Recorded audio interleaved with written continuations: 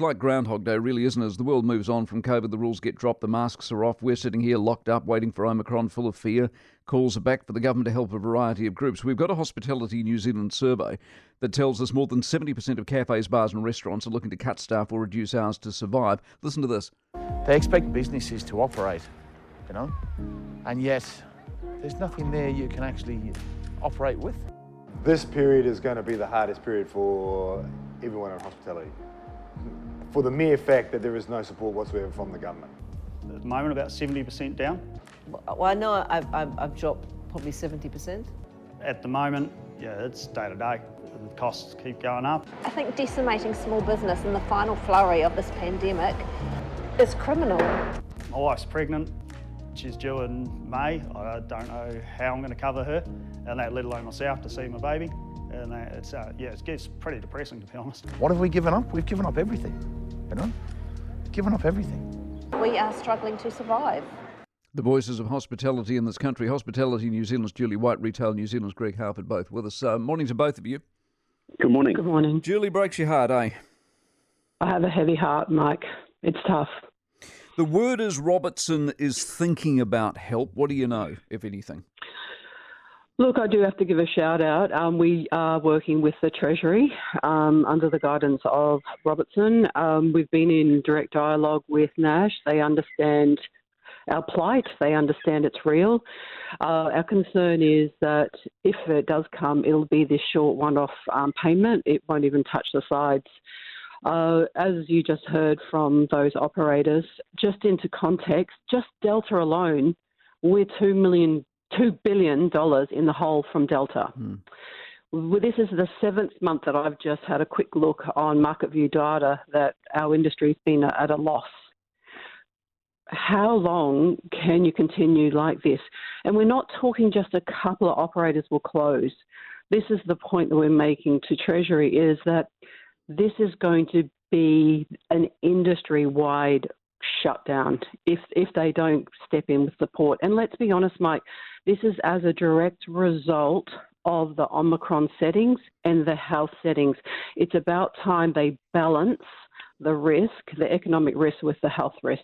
That's what we're asking. Well said. We need targeted support. So when you talk about the Omicron settings, is that the isolation or is it the fear of the people not going in the first place?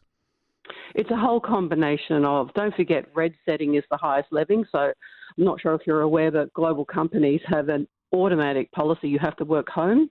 So all of your big cities, your big corporations, they have to work at home.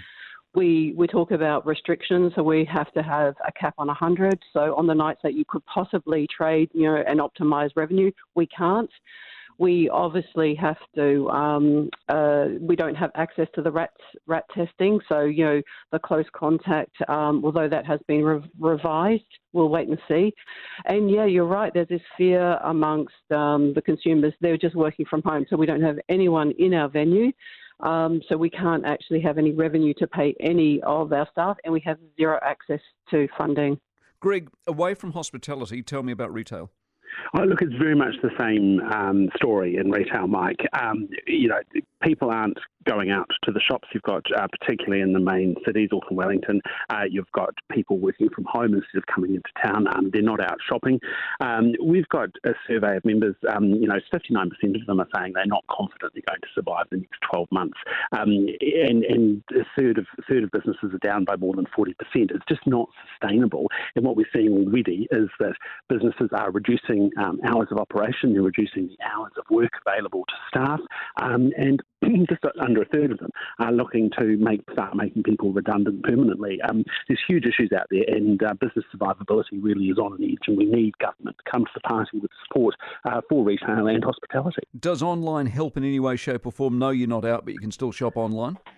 Yeah, look, online is certainly a help, but people tend to shop online in a transactional way for things that they really need right now. It's not a substitute for being able to get into the shops and have that social experience that is shopping. No. In all, let me give you some data out of Australia this morning. There's been a big bounce in retail sales, a quick return of what they're calling purposeful shoppers. This is a place called Vicinity Centres. They run Chadstone, which is a big place in Melbourne. So last year they lost $394 million. This year they've made $650 million in profit. People are back, so the demand is there. Are you hopeful here? Well, I'm certainly hopeful, Mike, but I think the problem is that it may be too late to save businesses. There's 27,000 retail businesses, most of which are very small family firms in New Zealand, and a lot of them just cannot continue to dive into their savings, take on additional debt to pay their staff and keep their businesses going. We're at a tipping point, and we really need government to step in.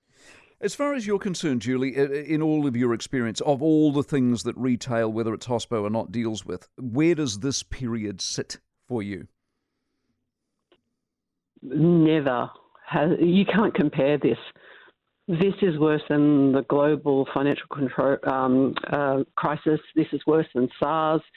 This is 2 years in the making, Mike. And don't forget, we're at the forefront of the brunt of the economic cost of the COVID health settings. We have been from day one. Do you think they get it, the government? I mean, they say they get it. Do you think they really, really get it? I'm really concerned that they haven't got it, because it's a jagged pill to swallow when we hear on the podium that they've taken into consideration and then taken a balanced approach. Yeah. It's certainly not balanced from our point of view. No, exactly. What I don't get is how they can be so omnipresent in your life for years 1 and 2, and then year 3 for Omicron, bye-bye, do it yourself. It makes no sense. That's right. We're so close to getting through this, yeah? And why would they just leave us stranded now? Well, because they spent all the money, presumably, I guess. Julie, listen, I appreciate your time as always. Greg, yours as well. So that is retail, and that is Hospo New Zealand 2022 styles.